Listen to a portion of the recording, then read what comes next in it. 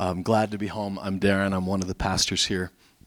And to add to what Mo was just saying, so we just got back with 25 doctors and nurses from Haiti, and over the week we saw 200 patients a day with real live problems. In real life, like one of the little boys had literally split his hand with a machete, and so his mother went to the voodoo priest who put some weirdo leaves inside of it and to heal it. And of course, what it did was get it really infected and made it really sore. But there's no other option. Like for that little guy, there wasn't an option other than to suffer unless a doctor came and cared for him and stitched it up and gave him antibiotics. And so it was a great week. With just this past, if you're wondering what it could be like to be a part of a debt-free church, because I've actually always kind of wondered that, it's pretty awesome. This past month in just Haiti alone is almost $20,000 that we've been able to invest. We're putting the finishing touches on a church building there. We're getting ready to go back to Uganda this summer where we'll plant another church. This will be our third one there. Almost $100,000 we've been able to invest there. And then locally, you're like, oh, that's great, Darren, way over there. But what about here locally? My wife, who is basically a force of nature, I'm shocked that there has not been a hurricane named after her, has been leading the charge on a remodel at Place of Hope in Colombia, which we've been deeply a part of for the past 10 years now. And she is like literally Chip and Joanna Gaines in that thing. And it's kind of fun to see her in her element because she's down there literally large and in charge and getting stuff done. It's a 42,000 square foot facility.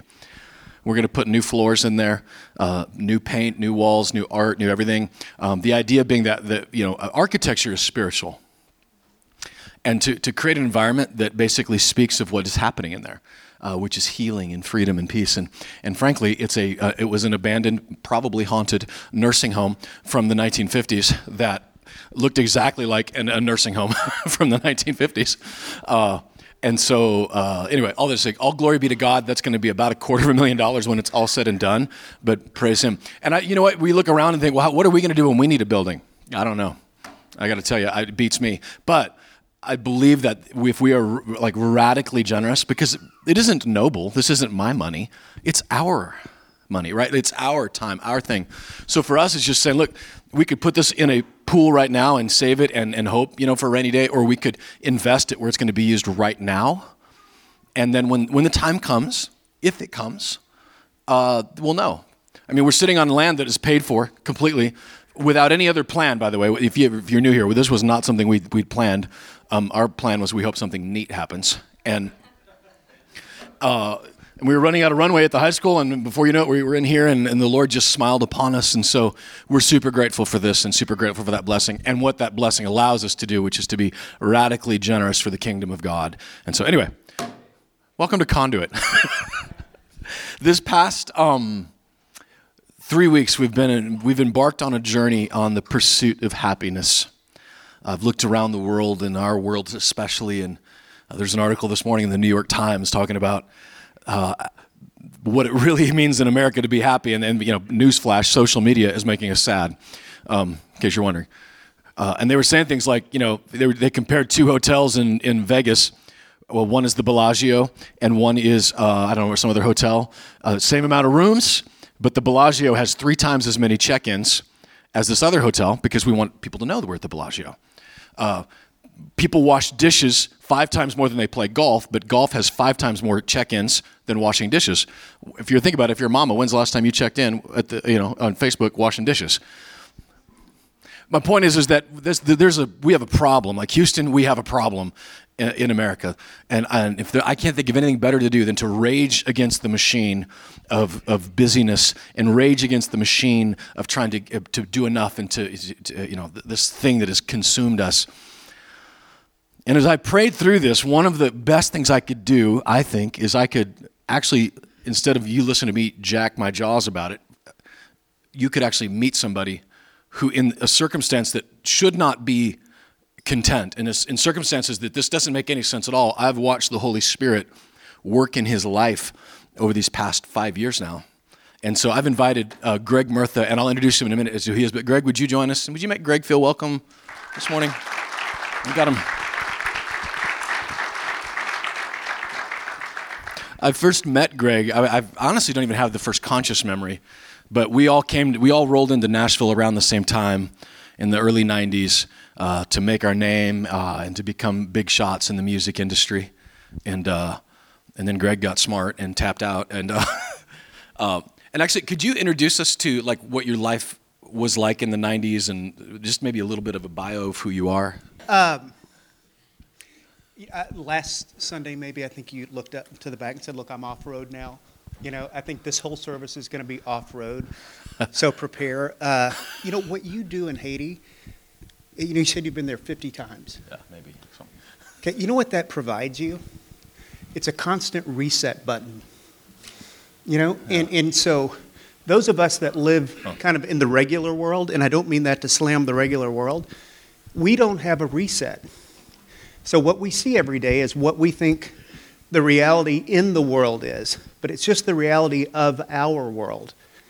Okay, and so I'm not answering your question. No, I that's apologize. all right. No, but it's true though. I mean, because I've said that I think God keeps sending me there because I'm such a jerk that it keeps reminding me to not be. And it's Amen. a weekly, monthly gift for me. And it resets priorities. So I'll go back to the question in just a second, but for me, the reset, which is something that you would never ask for. But this Thursday, I'll be doing my 74th round of chemotherapy. So what happens when you go in and do chemotherapy? You see a whole lot of sick people. And for me, it's a consistent reset of, I'm not going to be here forever. But you know what the crazy secret is? Neither are you. Okay? It's a truth. And so I call dying now moving to the front of the line. So I've seen tons of people kind of move to the front of the line. I have one friend that was diagnosed with cancer the day before I was, and he called and told me, and 10 months later, he went to be with Jesus. So that's a reality for me every single day. Okay, the second thing is again, I'm not answering your question, but last year... You don't need to. I'm just going to go sit down. This is good. No. So add insult to injury is April 7th of last year, I had my first of 2 heart attacks. And it was a Friday night. I didn't think I was going to make it. I mean, I thought this was it. I was coughing up blood, and my lungs were filled with fluid. And literally, it was like, I can't breathe. I think this is going to be it. And the cool thing is, I've been to the edge. I know what that feels like. And so the reality is I just said, you know what? What's important? And for me, I didn't think, like using you, for example, that I guarantee it, if you were in that place, you wouldn't have thought, I really wish we had an 80,000 square foot church, building. Yeah. For me, I thought, one, I'm thankful that my son and wife know Jesus. I'll see them again. 2, I'm thankful that our small group, which we have a group of people that go to various different churches across Middle Tennessee, and we meet on a consistent basis, and we consider that. This is church. That, to me, if you look at the book of Acts, that's church. Meeting in your home and having meals and, caring for each other. And I was so thankful that I knew they would be taken care of. But the only other thing that came to mind was, I wonder if that nurse knows Jesus. I wonder if that doctor knows Jesus. And I think that's the reason for that is the consistent reset for having to do treatments for so long. And then looking around, nothing else really, really matters. So when it's all said and done, there's 2 things that matter, 2 things that'll last. And that's the Word of God and souls of men. That's it. Everything else is going to burn. So with me again, going this Thursday, another reminder, I just think if I invest any more of my time in things that don't matter, what would that be called? That's foolishness. That's a waste. And candidly, I don't want to waste my life. So, which pre-diagnosis, Greg, was working for Bob Buford, Halftime Institute. You co-founded that. If you don't know, could you give us a 30-second? Yeah, Bob Buford is a philanthropist out of Dallas, Texas. Sold a cable television company. He's so great. He's so, frankly, he's humble about it. He sold a company for $300 million. Nice work. He got $100 million of that, and then in his book wrote, "May the last check bounce." He wants to give every bit of his money away in this lifetime, and by the way, he has. So the interesting thing is that he would say, I was making money in cable TV when even the dumb guys were making money. So he wasn't too he didn't think too highly of himself, if you will. Huh. But so he made that commitment to give his money away, and then he writes this book, and this book becomes a bestseller, and it's called Halftime. And the subtitle is Moving from the Pursuit of Success to the Pursuit of Significance. And we would say, and he would say, that you can use the exact same skills and abilities that you use in your everyday life and work, but if those skills and abilities are focused on serving someone else, that produces significance. Kind of interesting side note is, and I've discovered this, is that Henry Nouwen endorsed the book. I don't know if you guys know Henry Nouwen, the Catholic priest, writer, amazing thinker. But Henry Nouwen endorsed the book, but he told Linda and Bob at dinner before the book was released, he says, I don't think this should be, I love the book, I love what you say, but the subtitle shouldn't be Success to Significance. It should be Success to Surrender, because that's the ultimate goal. And he says, but I understand, one, you wouldn't sell many books if you put surrender on the front of it. That's true. Yeah, and then second, he says that, he goes, I think those that have a lot, if they went straight from success to surrender, they might be angry because they didn't experience the significance. So anyway, Bob was an amazing man who invested all of his money, and frankly, I had an incredible opportunity at 33 years old to join him and to build an organization, what we called an institute for the second half. So there were people all over the world that would show up at his office, that would call, they'd say, I read your book, this is me, how do I do it? And so we helped them figure that out. Yeah, which I've sent people your way over the years, because you'd meet people that have been successful. They're getting ready to they're hit the midway life crisis, and they're getting ready to either go buy the Ferrari or, and so it was for me, it was a great tool to be able to say, well, who you need to call is this guy Greg Murtha, because he can tell you exactly what. So on the outside looking in, when I heard that you had been diagnosed, what I thought was, dadgummit, why Greg? He's one of the good guys. And we sort of subconsciously do that. We separate the world and the good guys and the bad guys. And so I thought that. I was like, dadgummit, why Greg? It doesn't seem right and it doesn't seem fair. What was your reaction at the moment when those words came out of the doctor's mouth? Candidly, I was trying to figure out how I'd gotten my clothes on, okay? And the reality was I heard those words after having a colonoscopy. And those of you that have had colonoscopies, literally. It's a true story. I'm like, he says, Mr. Murtha, you have cancer. And Tracy, my wife, is standing next to me. I'm literally looking down and going, who put my clothes on? How? It just didn't register. It didn't, so. Huh. Then they immediately scheduled a CT scan. So I had a CT scan, enough time for the drugs to wear off. And then we went to Calypso Cafe, and I'll never forget sitting at a table for two with everyone else. Everyone else's lives are moving forward. Everything's normal. It's laughter and typical restaurant conversation. And we made our order. The waiter walked away, and I looked at Tracy and I said, the doctor just said that I have cancer. And it was almost a question and a statement, and she said, yeah, he did. And immediately tears started rolling down my face. And I just thought, I don't know what this means. I don't know what this is going to take. I thought, we'll beat this thing. We'll beat it. Because I'm not a glasses half full guy. I'm a glasses overflowing. I think we're going to win. But I didn't know what that meant or what it felt like or how hard it would be. But I just knew at that moment, everything just changed. So. In that day, you were 45 or 46? 46. Okay, 46 years old. You're the top shape of your life. You're out there running 11 miles just because you could. And then, I think in the book that you wrote, you called it the interruption of it. What was it interrupting for you? Is it like everything is now before and after in your life? Yeah. And by the way, I don't have any desire to be an author. I have no desire to start an organization. I don't have any of that. But over the years, for the past 5 years, I've lived out loud. I've been very honest with the experiences, both the good, the bad, and the ugly. And I've had numerous people say, write a book. So we just finished it, by the way. It's called Out of the Blue. And the subtitle is The Unexpected Adventure of Life Interrupted. Candidly, I've never been more alive. You know, it's unbelievable. So, I'm sorry, I forgot what. That's all right. So, let me and you said what? You know, let me ask it this way then. You've called this diagnosis a gift, which for those of us who haven't had this diagnosis, that's the pinball machine just went tilt. Like what? And you say it not like hyperbolically. You say it and mean it, that it was a gift. Help me, if nobody else, understand what you mean by that. Pre-cancer, Greg, I was about performance and about pleasing God. And I loved Jesus. We went to church. We gave. We did all the things that you're supposed to do. But I did it to earn God's love. I did it because. And I'm not slamming my dad at all, but I learned early in life that to get my dad's attention, I had to perform.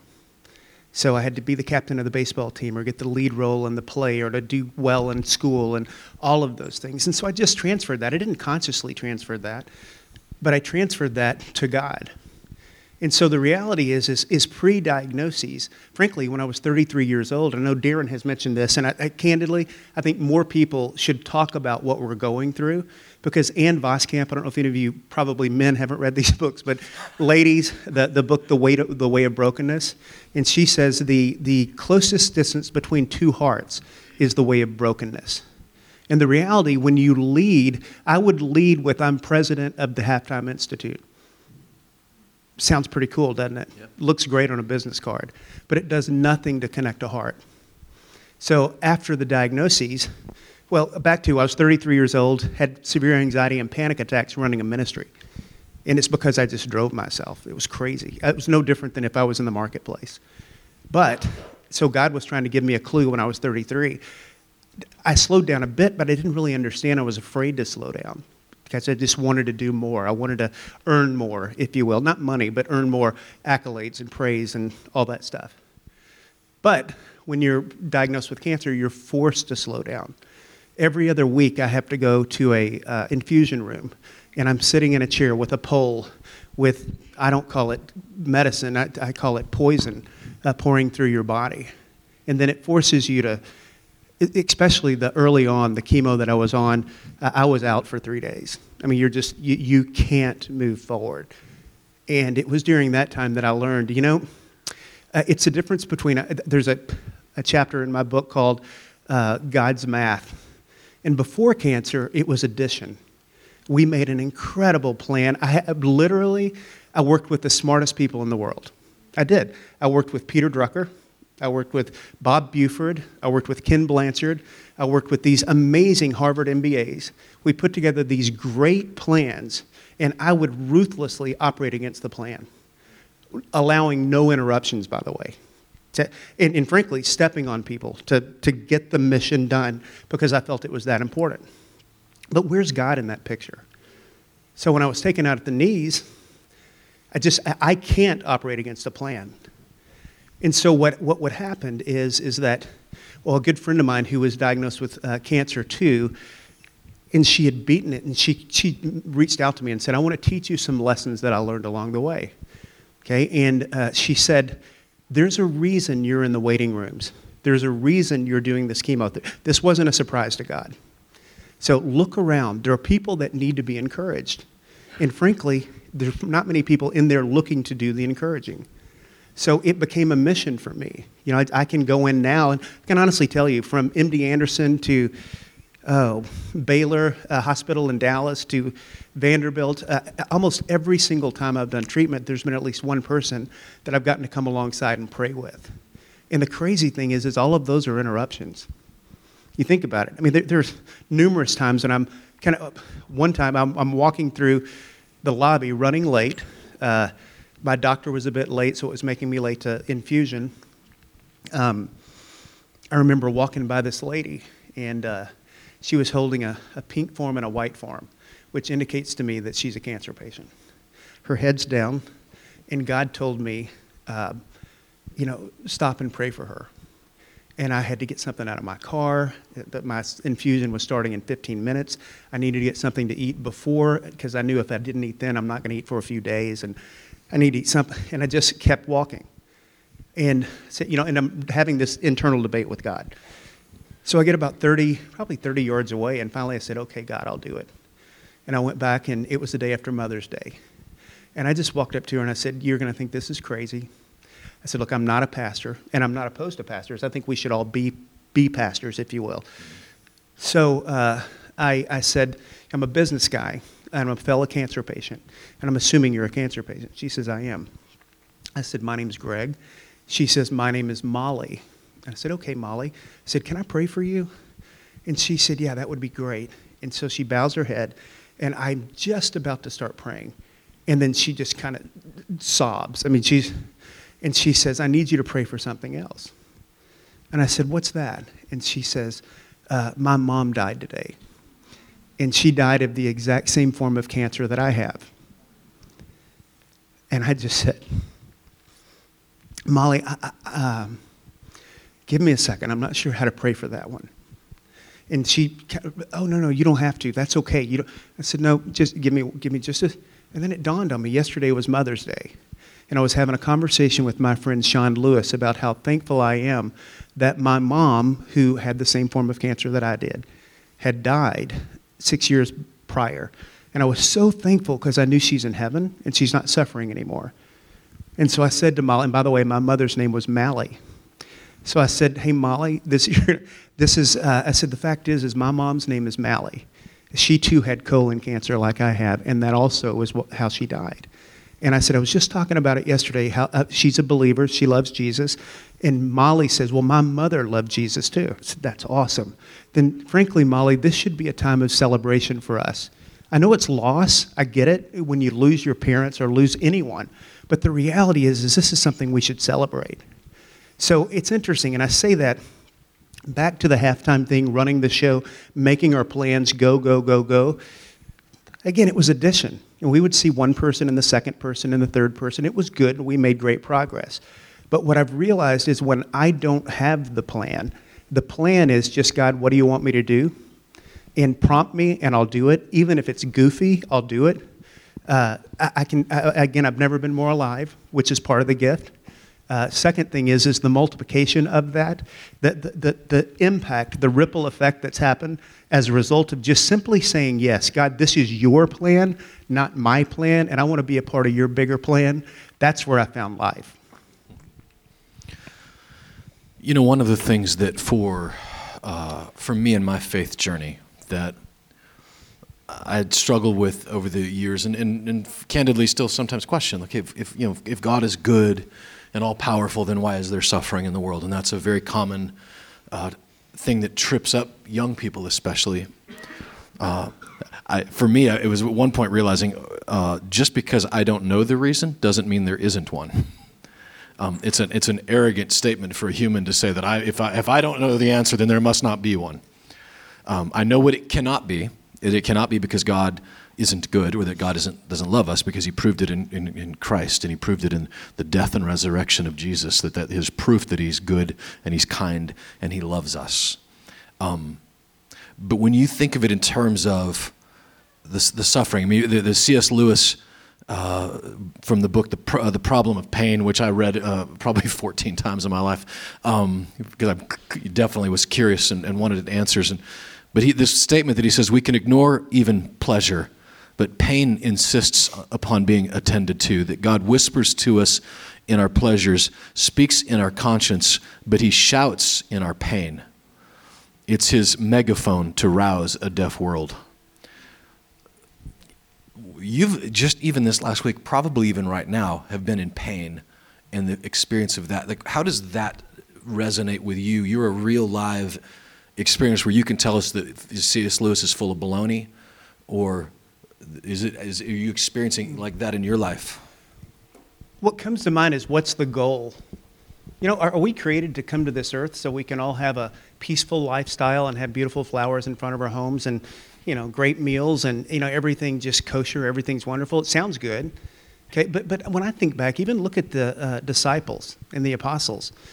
How did they live? What happened to them? Seriously, I mean, each of them. I mean, every one of them, except for one, every one of them died a martyr's death. It wasn't easy. That was not an easy thing. And so, by the way, what does when it's difficult, what happens? Well, I mean, I have to go to an infusion room. Well, you know what I find is there's not a whole lot of atheists in the infusion room. The reality is people slow down and they start thinking about things that are much, much deeper. So to have the opportunity to connect with someone, it is the absolute best time ever. I've thought about why did Jesus, he was constantly interrupted by people who had needs, who were sick. So he actually was there to help them, which it helped them in eternity, if you will. I thought about telling a specific story. And my son's here in the back, but when he was younger, when we were first diagnosed, he was 10. I'll never forget one Saturday he comes in, and this, by the way, is indicative of how bad of a dad I am. So I'm on the inside of the house. Jackson comes in. He says, "Dad, I want to show you something. I've learned to, let me show you how to jump off the diving board in the pool. Come out, Dad. I want you to see this." And so I come out, and he jumps off the diving board, and it's like, that's awesome. That's Jackson saying, "Don't tell this story." No, I'm teasing. No. That would have been really funny if it were. No, so, and then the next thing he does is that he, I go out, "Hey, good job, buddy." I go back in and sit on the sofa, and he says, "Hey, Dad, I want to show you I can do a flip on the trampoline. Come out." So he comes in, and, I go out, and I'm on the back deck and watch me. "Hey, good job, buddy." And a few minutes later, he comes and says, "Dad, I want to show you I can, what do they call it? We call it power slides. They call it drift. In my go-kart, I get really fast, I can drift sideways, And so I'm like, "Hey, that's awesome." So that's Saturday. So what happens on Monday? Well, he wakes up with about 100-degree temperature, and he can't go to school. And I office from home, and my wife went to work. Jackson stayed with me. I sat on a leather sofa, and his head was in my lap all day long. And I got to run my fingers through his hair. And as a kid, he could not sit still. He was always on the go. And it dawned on me, that was kind of the story of my life, running around trying to perform, trying to do great things. "God, look at me, look at me, look at me." And what really brings God the greatest joy is for us to slow down and just put our heads in his lap. So as a dad, I just, run my fingers through. And again, I'm not, as a dad, thankful that he has 100 degrees fever, but I am thrilled that he's sitting there right next to me, just being with me. Is there a way? It's hard, So I took Jim and Jason with me to Haiti this week because I wanted them to meet. And my point being that I can talk to you all day long about that, but it's hard unless you've been there, it's hard to understand. And so I understand the difficulty of the question I'm about to ask you. But what advice would you have for me, as a father who has not been given this gift that you call it? What advice would you give for me if I haven't had the gift to be able to try to learn what you've learned, to learn from you? Again, I think what we talked about earlier is that you've been to Haiti 50 times. In other developing countries where people don't have it nearly as good as we have it. And again, it's a gift, is that every other week I get to go be with really sick people. And it's a reset button. I mean, it absolutely resets my equilibrium to not everyone lives the way that we live in Middle Tennessee, in Brentwood, Tennessee, where we live. So it's actually, I think, what did Jesus do? I mean, he hung out with the publicans and sinners. He says those that are sick are the ones that need the physician, not those that are whole. My encouragement, and this is going to sound terrible, isn't to. This should not be the totality of your existence as it relates to your faith. Is just show up in a building on a Sunday morning for an hour and a half. We all get to be the church. So my encouragement is to allow yourself and to take your kids with you, to go to places that aren't comfortable, to go to places where people have needs. Go to where, you hear it all the time. If you want to find Jesus, go find people that are poor. And so my encouragement is to don't allow yourself to be overly comfortable. Knock that off balance by doing things. Again, kids are going to learn. They're going to catch so much more than they're taught. what I've said over and over, and I know you'll agree with this, is that I think that, a trip to Haiti for a week is equivalent to about a year or more worth of Sunday school classes. So put yourself in harm's way. And, by the way, again, this sounds really simple. Back in the pre-cancer days, I moved so fast. It's not that I didn't see sick people or I didn't see people who had needs. Or I would say that they weren't on my radar screen. I don't know if I didn't even have a radar screen or if it wasn't even turned on. I don't know. But I didn't even see that. But being forced to slow down now, it's everywhere. And again, the adventure of my life, the highlight of every day is when I sense the Holy Spirit's telling me to do something, whether it's pray with the lady in Publix or if it's whatever it may be, give the guy a jacket who just walked by in front of our house, whatever it may be. That's where the adventure is. That's where life occurs. That's where you can really kind of impact a life, if you will. Again, it's anything we can do to get our eyes off of ourselves and just going, okay, God, I want to be a part of your plan.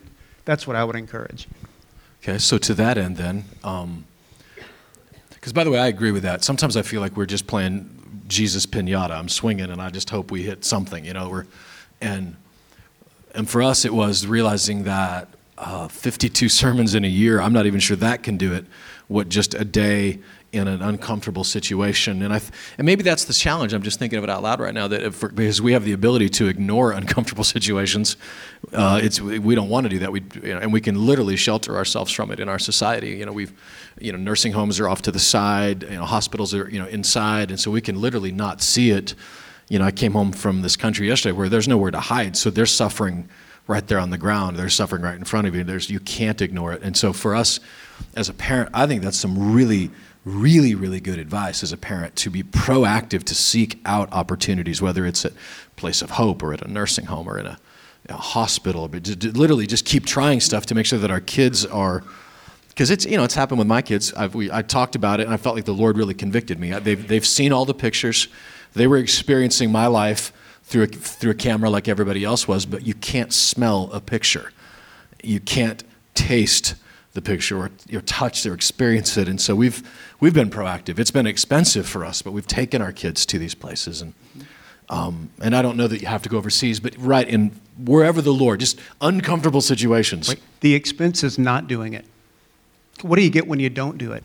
You get an entitled Middle Tennessee kid that it's all about them. That's the expense. I'm serious. That is expensive. Absolutely. The investment, it's not a waste. That's an investment in getting their eyes off of themselves and onto others. And by the way, when you go to Haiti and do what you've done, when an earthquake happens or a hurricane happens, it's not just a news flash that comes across your screen. You know the names of the people that are impacted by that. Yeah. And it forces you to live differently. Yeah. Well, that's true, because that's what happened to us. We'd been working in Haiti for years before. And when that earthquake happened, all I could think was, these are my friends. Mm-hmm. We just have a few minutes left. We could go. And you know what, we can. You can come back for second service. I promise you it'll be different. Tell me this then. I've really got two questions. One of them is real simple, and that's, how can we, in engaging with someone like you who's suffering like you've been, and the journey that you're on, and you and your wife and your children, and this is a question that would be for all of them, what are things that we could say and do that are helpful? And just as important, what are things that people say and do that are not helpful? Okay, what's helpful is don't ask someone who's sick or in need what you can do for them. They have no idea. And most people are, and I'll say me, prideful and don't want to tell you anyway. So my encouragement is just do it. I call that act, don't ask. So literally, just stop and pray, God, what would you have me do for this family? What would you have me do for my friend? And just do it. I'll never forget sitting in my home, office from there. I'm on a business call, if you will. And it's my beginning in the journey, one of my first 12 rounds of chemo. And I look out and my 75-year-old father-in-law is pulled up with his truck and a trailer. And he backs off of that trailer with this big, gigantic, powerful lawnmower. And we had 1 1/3 acres, and he just mowed our grass and didn't even ask us if we needed it. He just did it. And I had to hit the mute button on my phone because I'm just sobbing. What a gift. So act, don't ask. Okay, and then the next thing is, I learned this, and by the way, this is, I'll boast a little. I learned this running a marathon. Doesn't that sound cool? I run to the bathroom now is about all I run to. So I don't run anywhere. But I learned this. I got to mile 20, and I had a friend run the last 10K with me, the 6.2 miles. And he gets on the course with me, and his name's Steve. He's a great guy. He's like, man, you look great. Look at that. Go, go, go.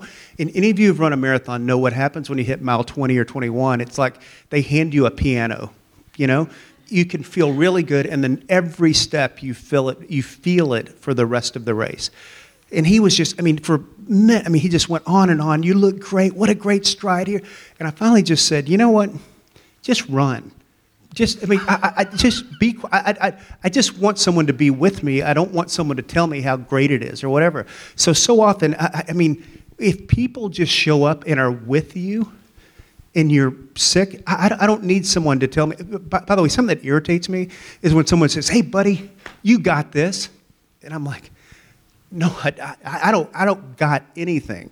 I don't have this at all, So my encouragement is just to be with people. You don't have to cheer them up or be a cheerleader. It's good advice. And doesn't it feel counterintuitive? But when we say things like that, isn't it more about us making myself feel better than making?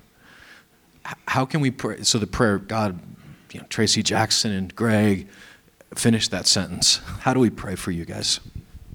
Let me say before that is that God has a specific plan for each and every one of you. Before you were on this planet, there was a purpose for you being here. And it's I was going to say responsibility, but that's the wrong word. It's your privilege to live in that. Because when you live in that, you will never be more alive. Trust me. It's the, what do they call that? The pearl of great whatever, the guy that sells everything to buy that's it. That's what they're talking about. Buy that, because that's where you're going to find the greatest life. Do you want to comment on that? That's one last question. I know that was supposed to be the last one. How do you define hope now? Jesus. It sounds funny. It's almost like what's the gray and brown and a little furry. He's got a long tail and eats acorns. Sounds a lot like a squirrel, but I'm going to have to go with Jesus. Now the deal is hope is for me. The hope isn't here. The hope is for eternity. And I tell you, I think following Jesus, doing what he asks you to do on a daily basis. Again, he's not going to ask you to do exactly what he's asking me to do. And what I want to tell people is my role and what I've been given and what I get to carry is that I can go incognito in a infusion room. I don't have to wear anything that says that I'm a chaplain because I'm not, but I actually kind of am. I go in, I'm wearing camo. I'm part of them. And so I get to rub shoulders with people that I would never, ever get to rub shoulders with, and I happen to be there. So that's part of my ministry. And I'm constantly looking about, how God could use me there. And for you, it could be the marketplace. For you, it could be the gas station. For you, it could be, you are in places that Darren will never be. You're in places that I will never be. But each of us have a responsibility to use our gifts for his glory. And so you had asked earlier, how can you pray for us? Sounds funny is that I have, and I'm stammering because I'm in a debate with a pastor from Aspen, Colorado about this, but I've gotten to the point where I say, don't pray for healing. I've seen more doctors than you can imagine. I know they say what I have is chronic. They say, God can heal me. I get that. God is God. He can do what he wants to do. He can. But the reality is I'm a better person when I'm sick. And the second thing is that God will just use what I'm carrying for his glory, It's back to that. I've never even said it that way. It's I know the field. I'm going to sell everything to get that field. And if selling everything means even my health, that's what I want. Wow. Because that's where life is. I personally believe that one of the greatest acts of faith that God gives his best to those who leave the choice up to him. that is the greatest act of faith that you can say is not my will, but thine be done. For a long time, I didn't believe that. For a long time, I believed that if you didn't pray for the healing, that it couldn't happen, and you couldn't, And I'm older now, and I realize that the Lord is so much bigger than that. And sometimes he does heal, and sometimes he doesn't, and I don't know why. What I was thinking about just now was I used to represent this band called Cutlass, and we had 2 songs. This is the tale of 2 songs. One was a song called What Faith Can Do, and it went giant, and it was a gold record. And the single right after that was Even If the Healing Never Comes, and it tanked. Radio didn't want to play it because it didn't feel hopeful to them. It didn't feel, and so, but both are true. And so the problem is that the truth isn't very commercially viable sometimes. And I was just thinking in terms of that a service like this, you might walk out feeling kind of heavy today because of this. And I don't mean to throw a blanket of heaviness over you. If anything, my hope would be that we've just literally taken the blanket off of you, and to walk out in the freedom that even if the healing doesn't come, that he's still God, that he's, and it's so true, because at the end of this life, it says this world will burn, everything will fall away, I'm in my mind's eye, I can see us sitting around campfires in heaven. I don't know if they'll have them, but I'm fairly certain, in the new heaven and the new earth, right? That this promise of us, that this will be like this distant memory we'll tell war stories like remember you get down to like the Gary's Cafe of your hometown, and those old World War II vets would tell stories. Oh man, you took that right in the arm and you walked away from it. I feel like that we'll have those stories in eternity, and this will just feel like this other world for us. And Greg, would you, let's stand to our feet. Greg, I'm asking you to pray for us. I was going to pray for you, but I just feel like, you have been with God in a way that I haven't been, and would love for you to just pray for us. And before you do that, tell us how we can follow along with you. I know you're on Facebook, but you've got to be close to your max friend count. But how can we follow your story? Yeah, right now, just, again, Facebook is what he said. By the way, I feel like a teenage girl posting on Facebook, But I did that because of the fact that of the reach in people from high school and from college, and all it is, it's just experiences. What I see Jesus doing, and so often and you'll know, but I'm just talking about Jesus. I just don't call it that, So anyway, I'd encourage you to go there. Pray. Are we praying? Are we praying us out? Are we? You just pray for us. Yeah, okay. Yeah, we got to go. Got it. But we'll do this again in about 15 minutes. So. Got it. God, thank you so much for loving us, for caring for us, for just meeting all of our needs and just most of all of our wants. I pray, God, that we will use the experiences that you give us, whether it's cancer or a trip to Haiti or a trip to the wrong part of Nashville, to see that we truly are blessed and we're given a ton. And to whom much is given, much is required. I pray that every person in this room, including myself, will live at a pace where we truly can hear your voice and sense your promptings, and that we will live in obedience to what it is that you ask us to do, because that's where we find ultimate joy. And I pray that for each of us. I pray that we will be the church, that what happens here today is great. This is a great service, and it's a great time to see our friends and all of that. But I pray that we will be the church in our homes, in our places of work, in our schools that we're attending, and just in everything that we do. I pray that each of us will come alive, and that frankly, people will look at us and say, what's different about you? And that we'll have the privilege to share. So thanks again for loving us and for caring for us. Thanks for everything that you allow us to experience. But most of all, thank you for Jesus. And I pray these things in his name. Amen. Amen.